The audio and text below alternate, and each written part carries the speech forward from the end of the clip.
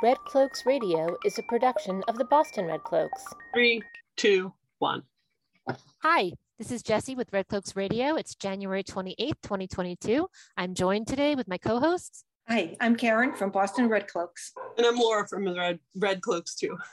Yes, we're thrilled to welcome Francie Hunt, who is the Executive Director for Tennessee Advocates of Planned Parenthood of Tennessee and North Mississippi. And this organization is the political electoral arm of the entire Planned Parenthood organization. Welcome, Francie. Hi, it's great to be here. Thank you for having me.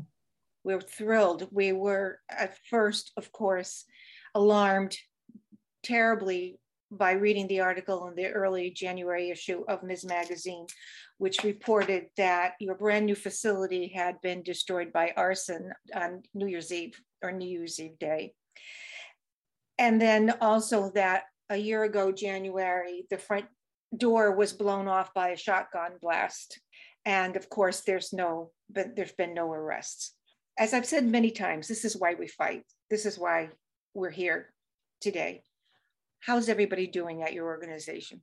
I think that they're doing well, considering, and I think a lot of it has to do that we have excellent supporters in community and across the country that have, conveyed an outpouring of support, bringing by food, flowers, cards, and that sort of thing. So it's really helped our staff continue to have morale during a time that's very difficult, for sure.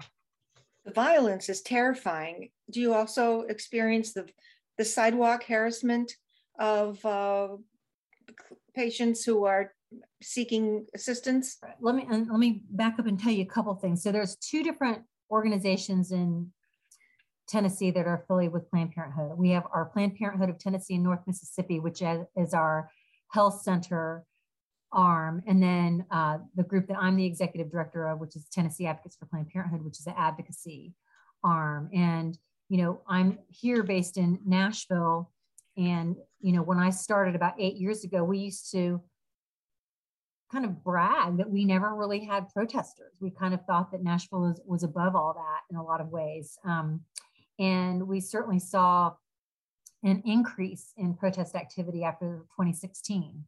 Which we can imagine that fateful year, what happened. And so we feel like the political climate has absolutely fueled volatile, violent rhetoric and action on the ground. So certainly we saw that through the Trump presidency, which unleashed a lot of hostility all over.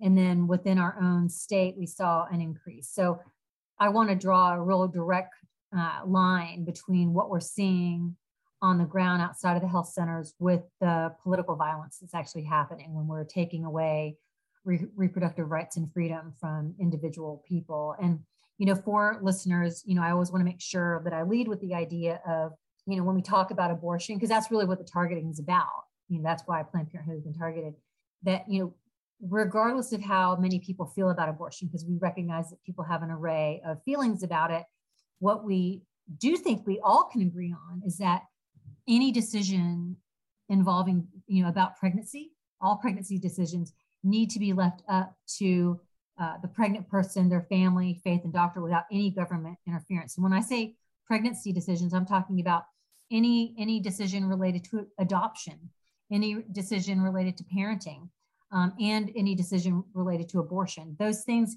have to be held within the realm of that individual and not to politicians. And so when we see the violence and hostility that gets stoked at the powerful levels, we just begin to start seeing it on the ground. And here in Tennessee, we have a governor, Bill Lee, who has been extremely radical in his thinking about reproductive choice. And we have a extremist legislature as well. So all of those things have fed into the increase in protester activity. They've all become quite self-impressed the last few years, and now we find ourselves looking at the Supreme Court and not necessarily wondering what's going to happen, but trying to steel ourselves for what might happen, because if in fact this federal protection is going to be taken away from women, then it goes to the states. And of course, we know how many states have very radical Republican legislatures who would love nothing more than to completely do away with this choice for people. You have another fight going on in your neighborhood of the South with Dobbs versus Jackson. That's very much on the front burner. What's the feeling about that for people in your area? You're so close. It's like you can reach out and touch them. Yeah. So there's a few things to talk about as it relates to Mississippi. So the case that you mentioned, Dobbs versus Jackson's Women's Health, is a court case that's made its way up to the Supreme Court. It's a 15-week ban that's in Mississippi.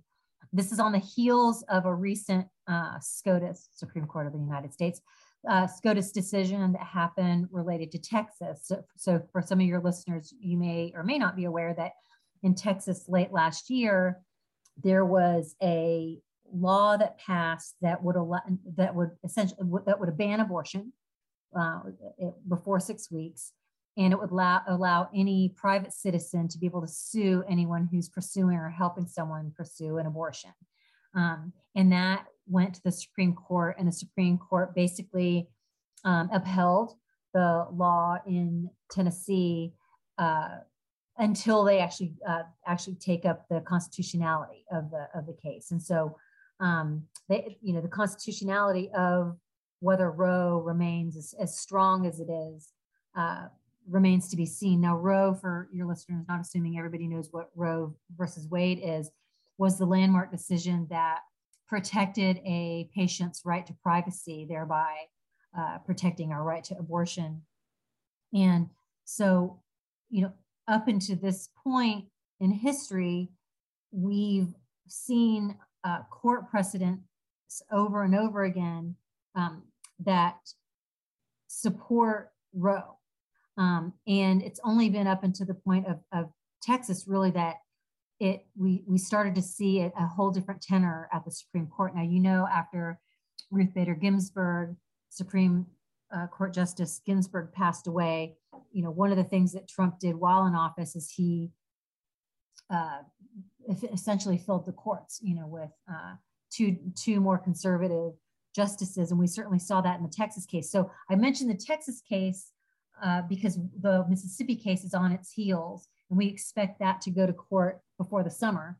And Roe will really be tested. And for what that means is it might get dismantled entirely.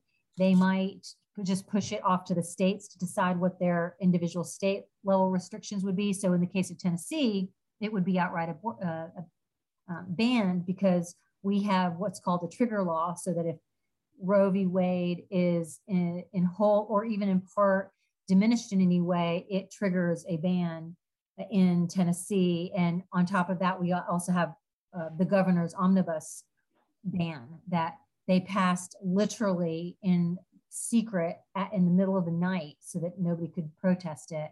And that passed a couple years ago. So we've got a couple bans on the books, and there are 26 other states like Tennessee that are poised to lose access altogether, depending on how the Mississippi case turns out. I want to pause on that moment, because these trigger laws have happened in many states. So for people who are listening, what I understand about Tennessee and would like to get really clear is it sounds like the Tennessee legislature passed a very restrictive law, and that the day the governor then signed it into law, it was immediately blocked by a federal court, so that law was unconstitutional that was passed, and that it was frozen. So it's not being implemented right now, but should Roe be overturned, then that freezing is suddenly evaporated and the unconstitutional law is suddenly going to be able to be implemented. Is that basically right? Yes, and and from the existing ban is set to have its own court date as well. So I think a lot of the lower courts are kind of waiting to see what happens with with SCOTUS decision to decide how they will interpret the law at the state level, which for us does not look very good.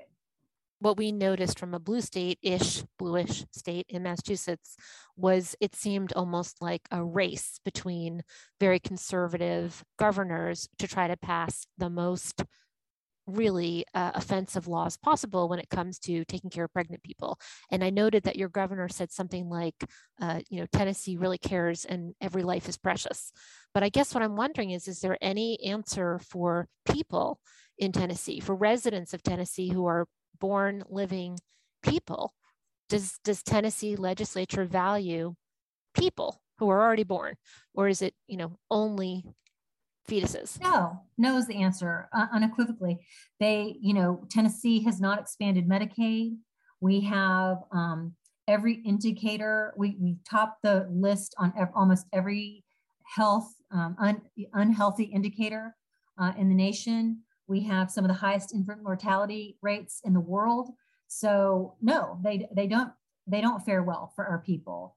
And and we do have to think about, as Tennesseans generally, like, what does it look like when we create a state, God forbid, a country, where we're forcing people to give birth?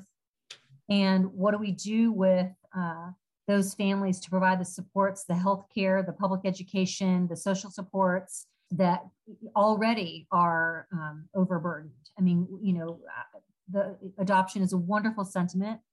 And, obviously we're very for that.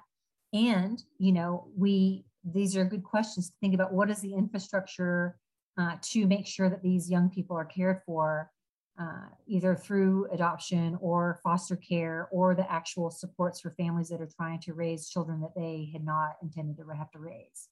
It seems crazy to spell it out, but why? What's the why behind it? We know supposedly 80% of us in America support people being able to make their own choice about whether or not to continue a pregnancy. And, from where you are, do you see that other people in Tennessee feel the same way, that it's up to individuals? And if so, how is it that the legislature and the governor get to dictate something that seems so out of step? I mean, these are people that really, I'm going to just say it, want a theocracy. They really have a very specific view on how government needs to be led, and it needs to be led in a fundamentalist evangelical Christian fashion. So that is their perspective. Yeah, that's what it is. And I think for everyday residents of Tennessee who actually like the country, the majority do believe that abortion decisions need to be left up to the family. They're uncomfortable with abortion. And sometimes that can be confusing from a political standpoint, because on the one hand, they may feel like abortion is wrong, but they don't understand that by voting that way, they're actually taking their own rights away. So that's part of the challenge there. That other question. And honestly, and I want to really make sure that this is said as well. We have to understand that abortion wasn't always this right-wing controversial issue, and it's not surprising that a lot of the issues right now are happening in the South, where we have such huge, racial tensions. That's not to say that it doesn't happen everywhere across the country, but politically, abortion is used as a wedge issue, and it's used to uphold a white supremacist power structure. And so a lot of this really is about maintaining power. We see this in the consolidation of right-wing power in Tennessee with the redistricting laws. We've seen a huge increase in Black and brown voter populations. And yet now with the redistricting, we are losing voice in the state, both at the state and federal level. So this is a coordinated attack. Abortion is the tip of the iceberg. And so for folks that are like, and the thing is, abortion's fairly common. 1 in 4, cisgendered women will have an abortion. And for the other 3/4 that kind of feel like, oh, well, I'm that's not anything I have to worry about. There are many other rights, that are under attack as well. And this is as Gloria Steinem, and you mentioned, Karen, earlier about Ms. Magazine, she mentioned very recently in an interview that controlling and seizing the means of reproduction is the first step to authoritarianism. And that is absolutely part of it. And when you look at capitalist one percenters that are bemoaning the population decrease as one of the ways, because of the economy, that's that one of the ways that you increase the birth rate is by forcing birth. And that's what we're seeing right now. Restrictions on voting, the history of it is around fear and intimidation, which brings us right back to where we started the conversation, was, churches being bombed, people being shot, signs being shot, the physical threat that some people are willing to kill you rather than lose their power. Absolutely. And the fire in Knoxville that completely burned our facility down to the ground, and we were 6 months away from absolute complete renovation. We were going from a 4,000 square foot structure to 10,000 feet. We were going to expand sexuality education courses. We were going to expand, civic involvement and advocacy trainings, like the very things that actually help decrease unwanted pregnancies, unintended pregnancies. That gets completely taken away. But this is on the heels, again, of Catholic Charities in East Tennessee also being burned to the ground. That's an organization that helps immigrant and refugees. After our beloved Highlander Center, which is like one of the most renowned civil rights archival places in American history, also getting burnt. Like, this is a coordinated attempt in the South. We are a tinderbox that we need help down here, because a lot of the radical activism that's being used against progressive people right now are coming from other states. Some of the radicals are coming from like Washington State, where they coordinate the bombings of Planned Parenthood. Like, these are the same dangerous people that are, it's not just us. Like, we're part of a larger whole of people who value the fact that we believe that if people are well informed and have the education without any censorship, which is what they're doing right now in Tennessee, like things that we're not allowed to teach anymore, that people will make the best decisions for their own lives and their own health. And we're now being governed by people who want to keep the truth from you. They don't trust you to make your own decisions. And they have a very prescripted lifestyle that they think that everybody needs to abide by. This makes me feel so sad and hopeless, but I know that we will all, persevere and fight and keep fighting. But how do you, when you have things like this devastation happen, and the legislation that you're fighting, how do you fight back? How do you rebuild, and how can we help? Yeah, I think the main thing is to remember that we still have our power. They can't take it away. Maps are not what give us our power. And, any of us can make sure that we're providing support to our communities that we need. And I think that the fact that they're fighting Black and brown communities like ours so hard just tells you how threatened they are, how much they fear us. And it's actually, from a grand scheme of things, really sad, because instead of fearing us, they really should honor us. And we have a lot to contribute to making our communities thrive. And, I think that we'll continue to operate with that truth, because we believe that we're stronger together and that we can collaborate. And that's actually what makes life amazing and fabulous, and will always come from that place and not from a place of fear and intimidation. We don't feel like we're going to get our better world by like tricking people into or scaring people into a better future. I think that we have a visionary idea that we can control our own bodies and our own lives, and we can take care of our families, and we can give them great education, and we can work together. That's what democracy is about. Think about how, someone builds a beautiful tower and someone knocks it down, and then, you have to rebuild the tower before you can get to the next part. So suppose people want to symbolically help you rebuild. Where could they contribute? because it's not only now just offering funds to help you provide more healthcare, but it's also building. So, let us know, how do we reach you if we want to contribute financially? Absolutely. So what you could do, you can go to tnadvocatesforpp.org, because our organization is called Tennessee Advocates for Planned Parenthood. So it'd be TN and then advocates and then FOR and then PP for Planned Parenthood.org. And on there, there's a donor button. You can see all of the ways that you can get involved. We also recently held an amazing Rock for Roe event.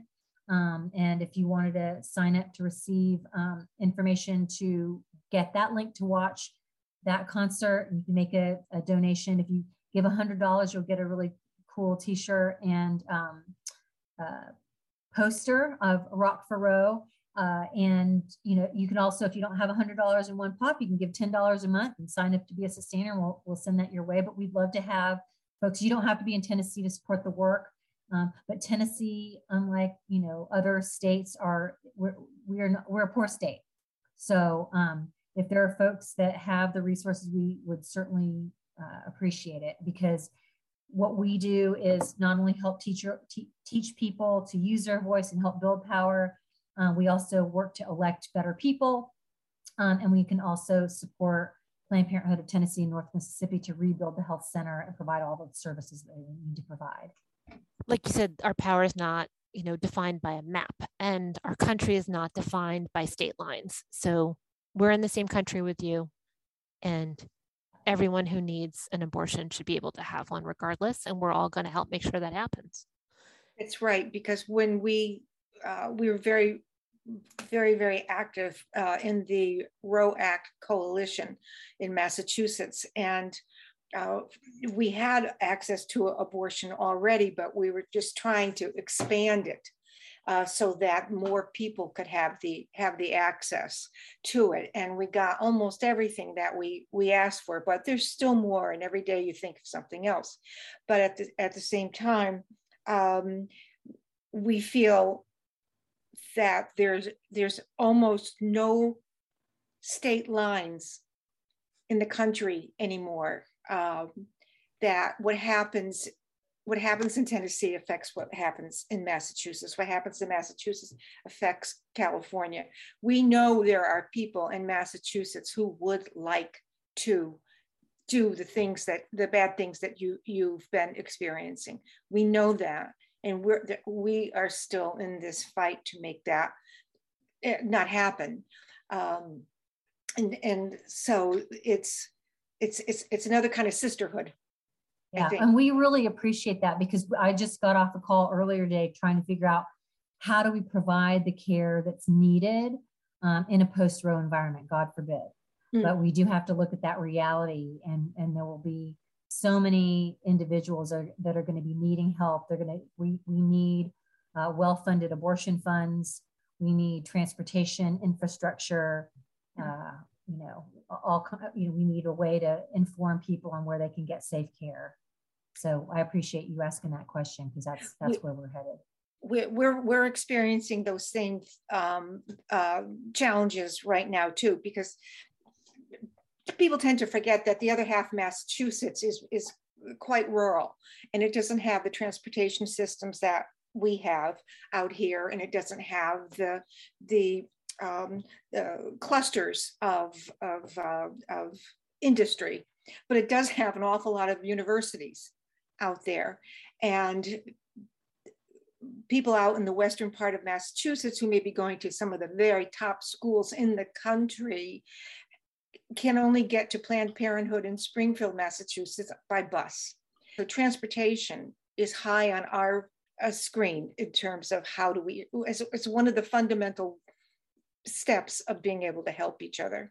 We cannot thank you enough, Francie, for joining us today. And we would love to have you please come back for a follow-up. Oh, absolutely. I would enjoy that. Thank you. Thank you so much. It's been great. I look forward to part 2. It's great to meet you. Thank you. You've been listening to Red Cloaks Radio, a production of the Boston Red Cloaks. Find us at bostonredcloaks.com